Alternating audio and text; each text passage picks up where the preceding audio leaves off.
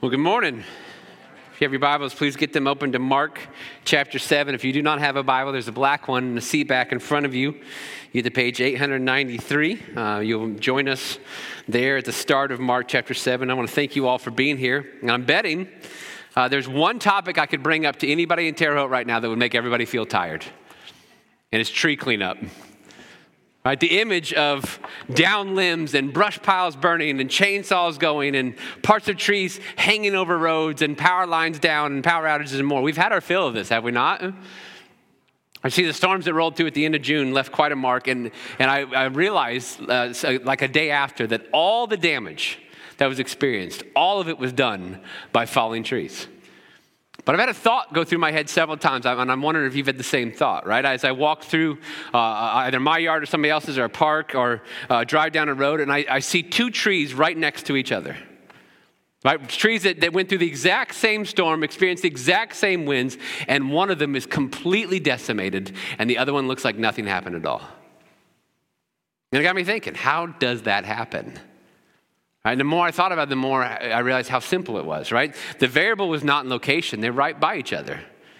The variable was not even in the strength of the storm. They faced the same storm. The variable was in the tree themselves.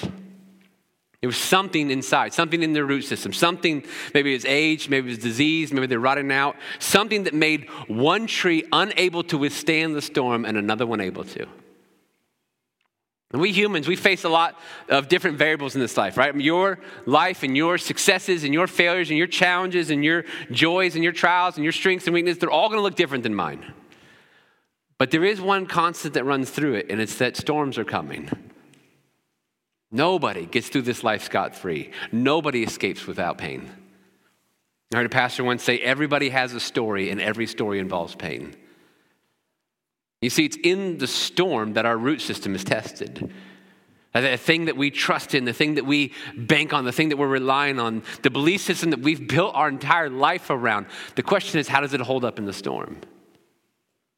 And by the way, there's no greater challenge and no greater threat than what we'll ever face, than what we're going to face after this life. Right, the moment after, like Hebrews 9 says this, just as is appointed for people to die once, and after this, judgment. That's scarier than anything you're going to face in this life. On earth, our life on earth will come to an end. That day is coming, and when it does, we are going to stand before a holy, awesome God. And we have to give an account for what we did. We have to give an account for how we lived and what we said and what we thought and what we trusted in. And the most important question that you'll ever ask yourself is this: are you ready for that day? Do you have confidence as you think forward to that day? Will what you're living for right now, will the things that you're pursuing right now, the things that you're trusting and banking on right now, are they going to help you at all in that day? Now, I'm thankful that you're all here today, and we've been going through the book of Mark as a church, and we're starting chapter 7 today because we concluded chapter 6 last week, right? That's how we're going through this book, and what we're going to see at the start of chapter 7 this morning is a confrontation, right? It's a real tense confrontation between Jesus and the religious leaders, and it's a collision, really, and the collision will actually be between two vastly different worldviews. Because Jesus and the Jewish religious leaders will bring vastly different approaches to God and vastly different belief systems, even though you'd assume that Jesus, being a Jewish rabbi, would have good starting ground with them. And one of these, right, as you compare the two, one of these will clearly stick out above the other, and one will prove to itself to be the only real answer. And so if you're searching for an answer to all of life's storms, right? If you're looking for confidence even in the face of death itself, if you hope to have a solution that trumps every drop of suffering, then I'm really glad you're here today, because I want to show you how we can find that in Jesus Christ. And so I'm going to invite Ruth Peelman up to read today's passage. She's going to be reading for us Mark chapter 7, verses 1 through 13. And if you are physically capable, would you please stand with her to honor the reading of God's word this morning? Morning.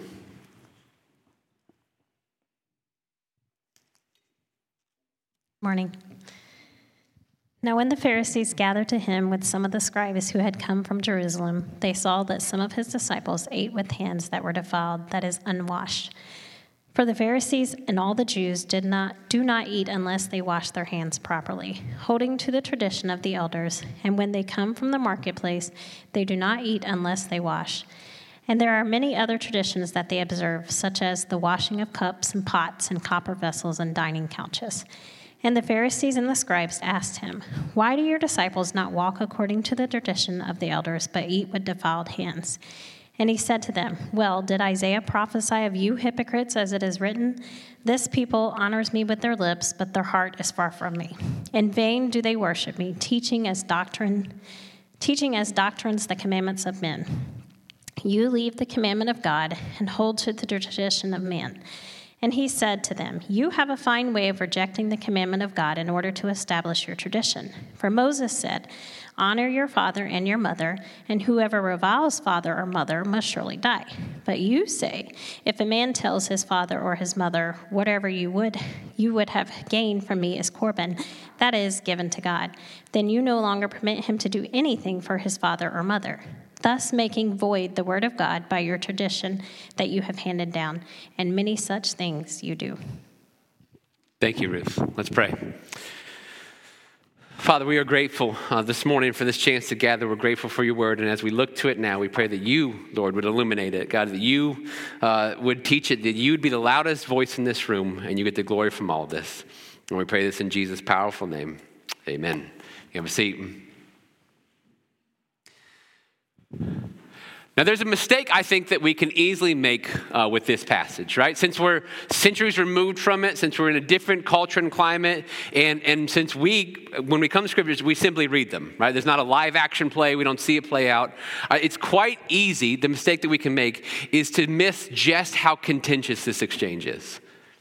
I mean, you could cut the tension with light. This is high tense stuff. Last week I quoted John 10 to you, where Jesus says, "This is why the Father loves me, because I lay down my life so that I may take it up again." Right? Nobody takes it from me, but I lay it down on my own. There's a couple reasons Jesus made that statement, right? First of all, just the audacity to call in advance his own death and resurrection.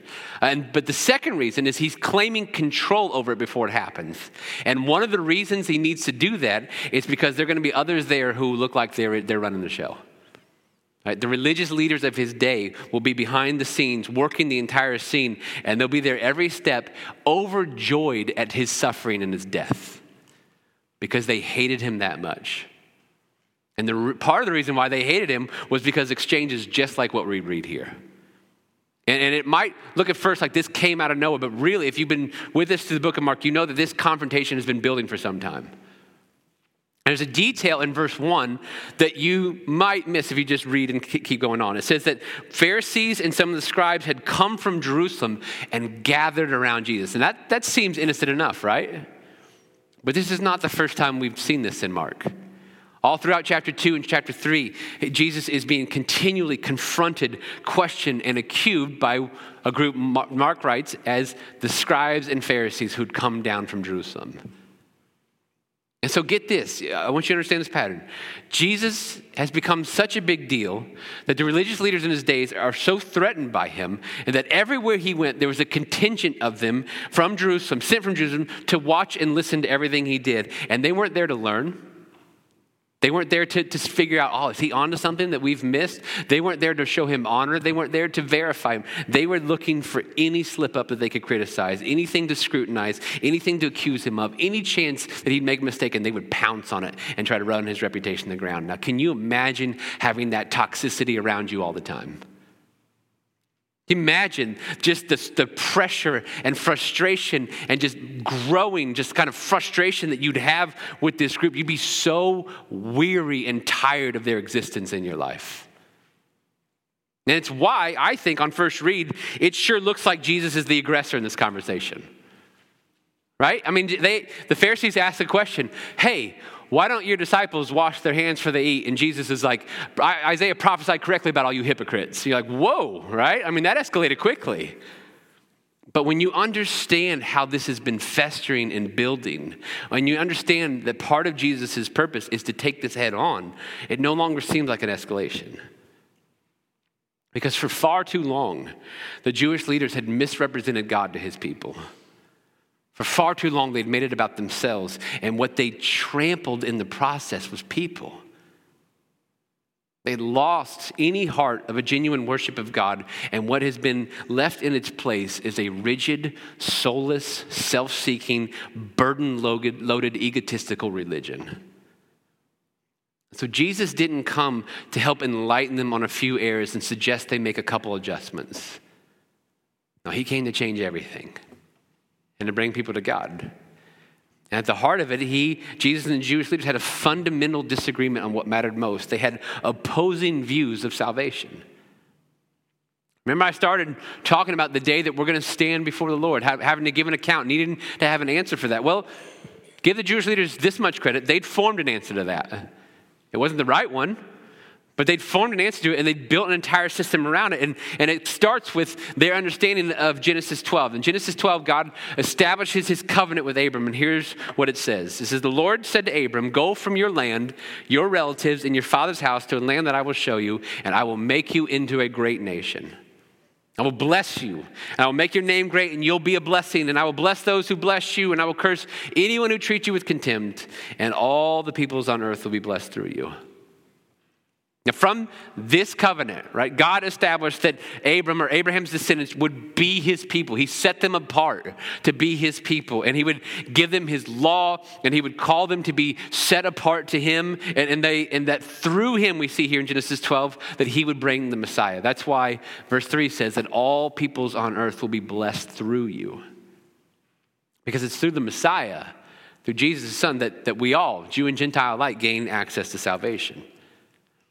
But a part of the covenant is this, that if they were faithful to the Lord, if they walked in his ways, if they observed his laws, he would bless them and make them prosperous and protect them. But throughout their history, they were unfaithful. It's the entire story of the Old Testament of the people of Israel's unfaithfulness to the Lord, and judgment comes and they repent and call out to them, and he restores and redeems and saves them again, and then they're unfaithful, and then the cycle goes on and on and on until Jesus arrives. But by the time Jesus has arrived, here's how they had twisted this. They believe this, that being a descendant of Abraham guaranteed that they were good with God. So in that framework, salvation is a birthright that comes to them through heritage. It doesn't require any kind of faith or anything. It comes to you through your birth. And so instead of striving to live lives set apart by the things the New Testament call for, like righteousness and purity of heart, they instead said, we are exclusive and superior and unique already, and so we're going to create a system of traditions and practices that only we will do, that were meant to show the world just how exclusive and set apart we are from you. Not to God, but from others. Here's how Mark puts it in verse 3. For the Pharisees and all the Jews do not eat unless they give their hands a ceremonial washing, keeping the tradition of the elders. When they come from the marketplace, they do not eat unless they've washed. And there are many other customs they have received and keep, like the washing of cups, pitchers, kettles, and dining couches. So you need to understand that in their worldview, the only way, if salvation's a birthright, I'm already unique and separate, right? The only way to defile yourself is to break the tradition of the elders. Not break God's law, not break God's commands, but to break any of the man-made additions. And you can see this in the language in verse 5. Listen to what the Pharisees asked Jesus. So the Pharisees and the scribes asked him, why don't your disciples live according to the word of the Lord? It's not it, is it? Why don't your disciples live according to the tradition of the elders instead of eating bread with ceremonially unclean hands? Right? For them, salvation's a birthright. And in that, the Jewish leaders and their traditions became the authority. Right? So it was so important that you follow these traditions because you are a part of this chosen club. And in that, they even elevated themselves above God's actual commands. Jesus gives one such example, starts in verse 9. He also said to them, you have a fine way of invalidating God's command in order to set up your tradition. Right, so he's saying you're setting your tradition over God's command. Verse 10, for Moses said, honor your father and mother, and whoever speaks evil of your father and mother must be put to death. But you say, if anyone tells his father and mother, whatever benefit you might have received from me is Corban, that is an offering devoted to God, you no longer let him do anything for his father and mother. You nullify the word of God by your tradition that you've handed down. That's a powerful line. You nullify the word of God by your tradition. So did you understand the example he set there? God commands his people to honor and care for their parents, especially as they get older. But the Pharisees and scribes, in their tradition, they came in and they've added a loophole. And the loophole was this. They said that someone could dedicate their wealth to God. So I was going to take whatever money I was going to use to take care of my parents, and I could call that Corban and dedicate it to God. And when I did that, that wealth could then only be used for quote-unquote spiritual purposes. And if I did that, then I would no longer have to help care for my aging parents. It's because I've given this money for spiritual purposes. Well, guess who got access to that money?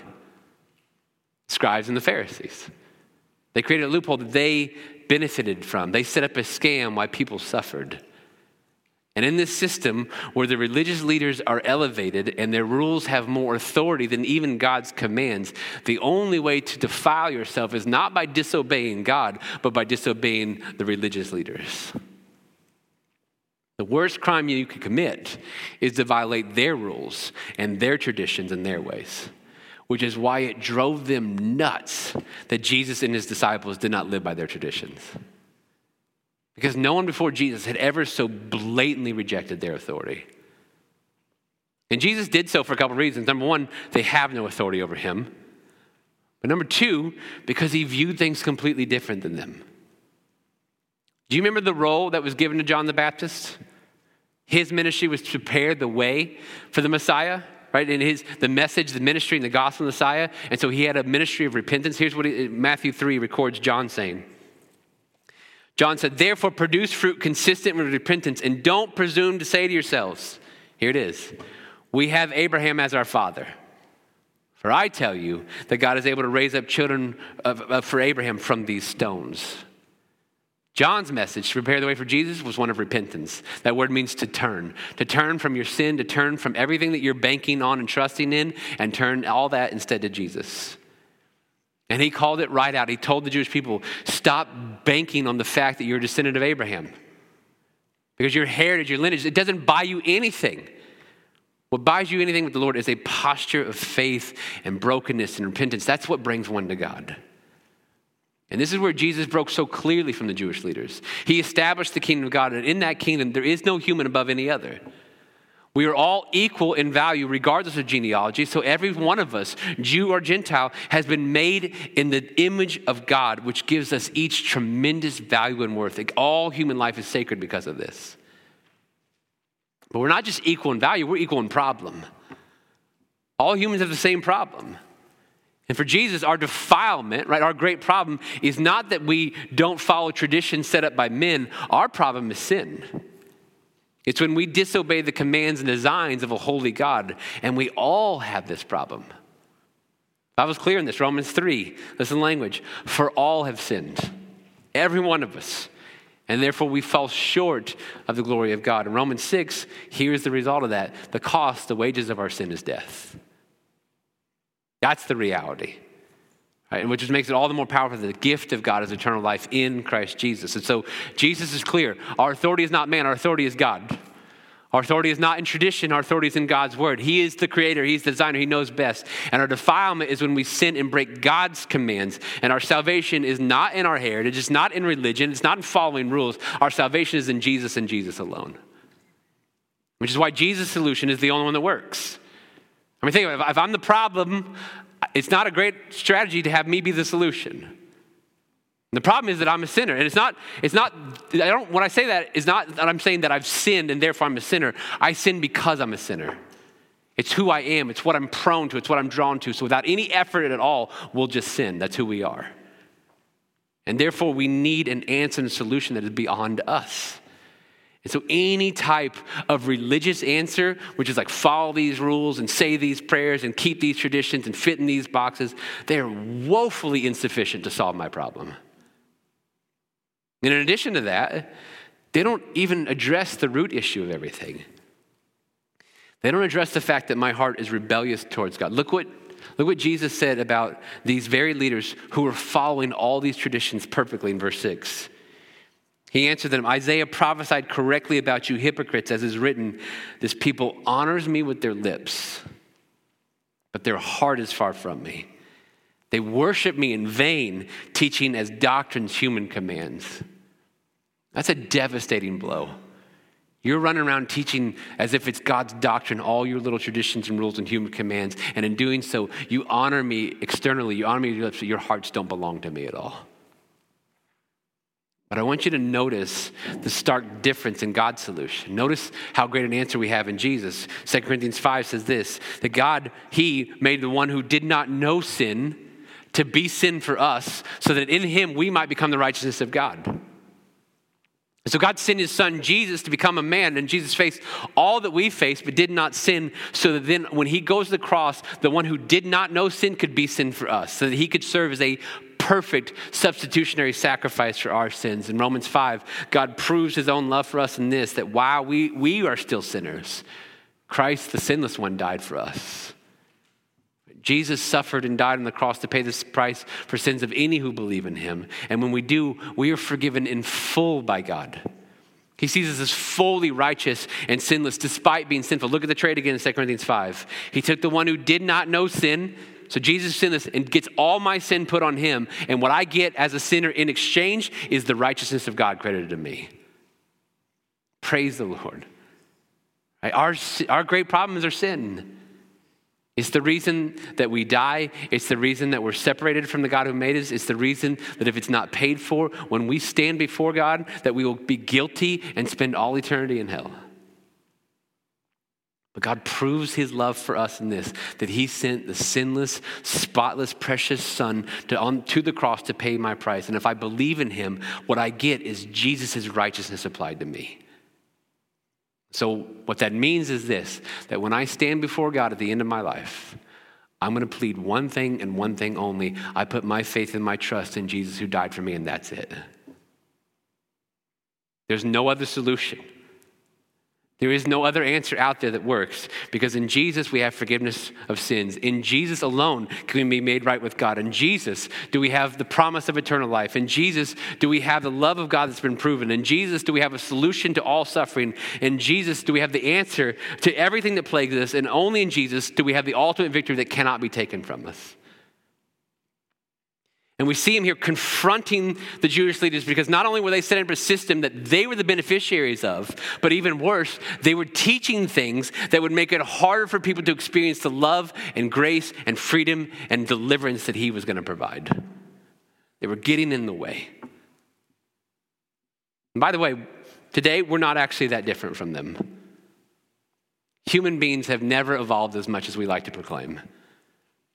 To borrow a phrase from Solomon, there's nothing new under the sun. We still have people using God and faith to take advantage of others. You don't have to look very far to find it. We still elevate human traditions over God's word. We still elevate human opinion over the authority of God's word. We still walk in hypocrisy, declaring a belief in God but never actually surrendering our hearts to him. We do this all the time. And when we do, we are on a path towards a confrontation with Jesus, the same way these religious leaders discovered it. So how can we avoid those things? How can we stay out of the path of confrontation with Jesus? Well, a couple things I think will help us. And the first is this, is simply just turn to the only real answer. It's been the theme of the morning, but we humans have a major problem. And in light of that, far too many of us turn to insufficient solutions that don't actually fix anything. And I believe that at the heart of every insufficient solution, at the heart of every false teaching, is the same thing, a great misunderstanding of the problem. And that we vastly overestimate our own goodness and vastly underestimate our problem. That's the mistake on display here in Mark 7.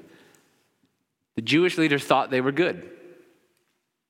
They thought they were good with God because of something like heritage, because of something like birthright, and it led them to making all kinds of wrong conclusions. Many make the same mistake today. We vastly overestimate our goodness. We think we're good with God because we think there's some kind of scale that our good will outweigh our bad, or because we went to church, or because we were baptized as a baby, or because some ceremony was performed over us. And so in that, I'm going to make all kinds of bad decisions based on a false conclusion. And in doing so, I'm underestimating my problem.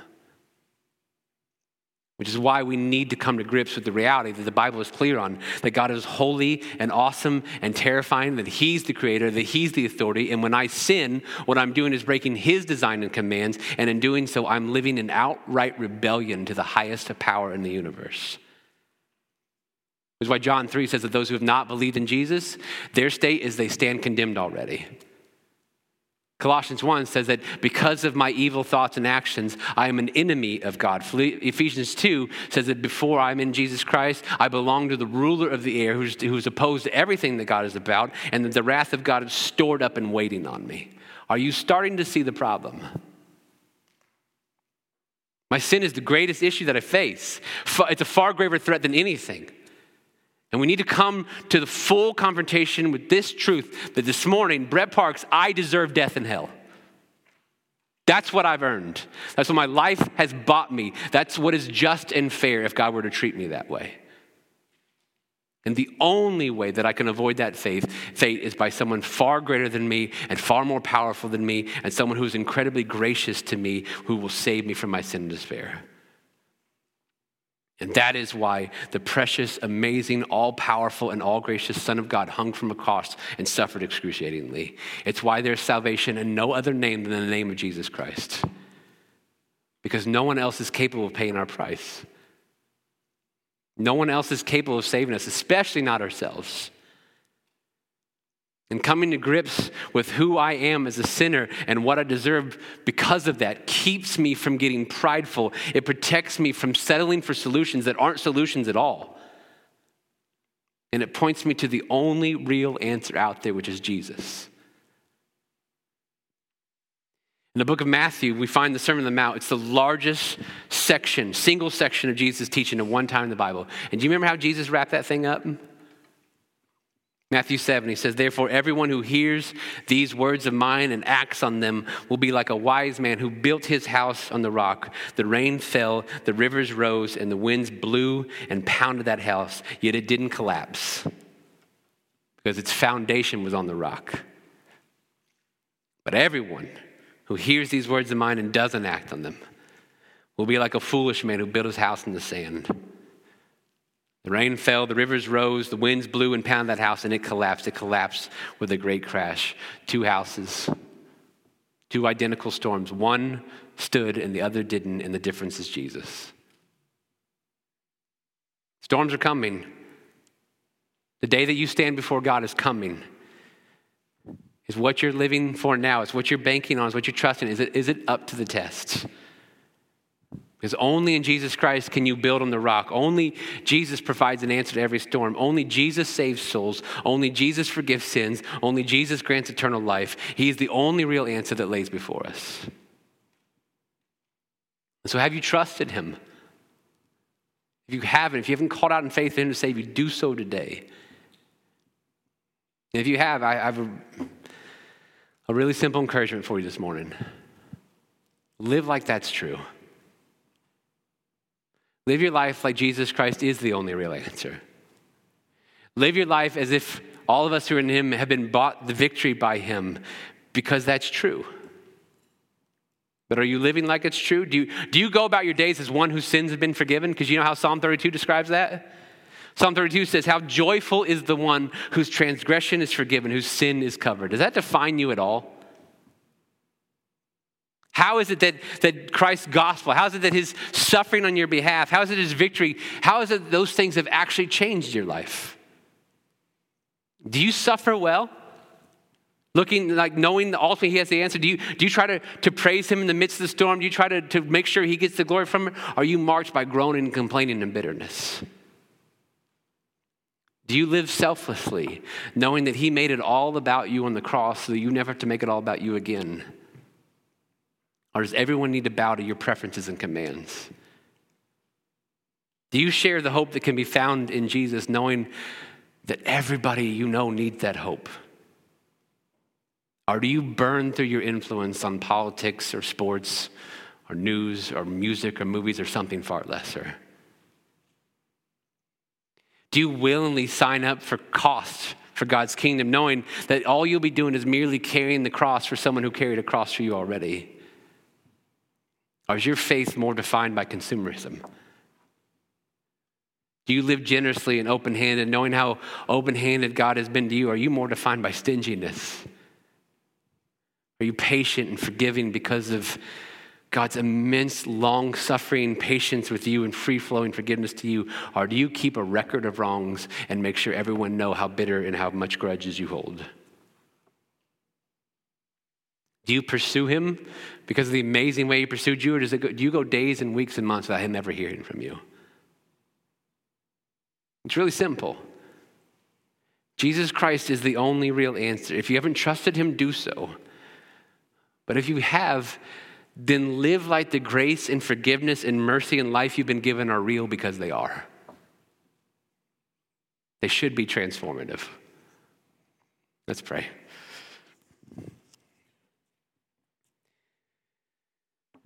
Father, I thank you that your son did not come to make a few minor adjustments to a system. He didn't come to tell the religious leaders of his day, you're getting so much right, just correct a couple things here. But God, he came to change everything. He came to be the perfect fulfillment of the law that humans had failed to fulfill for hundreds upon hundreds of years. And then he came to be our substitute, to be our sacrifice, to pay our price on the cross, offering grace, offering forgiveness, offering the free gift of eternal life for any who would believe in him. And so I pray, Lord, that for anybody in this room who's never come to the confrontation with the reality that what they deserve is death, what they deserve is hell, and if it's based on their efforts, that's exactly what they're going to get. And they've never called out to you and trusted in you and in you alone to save them. Lord, I pray that today would be their day of salvation. They would see the immense love and grace that Christ had for them to suffer in their place, and that you would save their souls. Father, for the rest of us who've experienced that, Lord, we know what it is to have our sins forgiven. We know what it is to have our transgressions covered. We know what it is to have the gift of eternal life waiting for us. Lord, I pray that we would live like those things are true. We live as people who've actually been freed. We live as people who've actually been forgiven. We live as people whose graciousness and patience and mercy and generosity and things flow off of us because of how good you've been to us. If there's any way that we're not, but I invite your Spirit to just put your finger on areas of each of our lives that are displeasing to you. And may we surrender those to you in repentance this morning. And we ask all this in Jesus' powerful name. Amen. We'll give you a couple moments just to spin between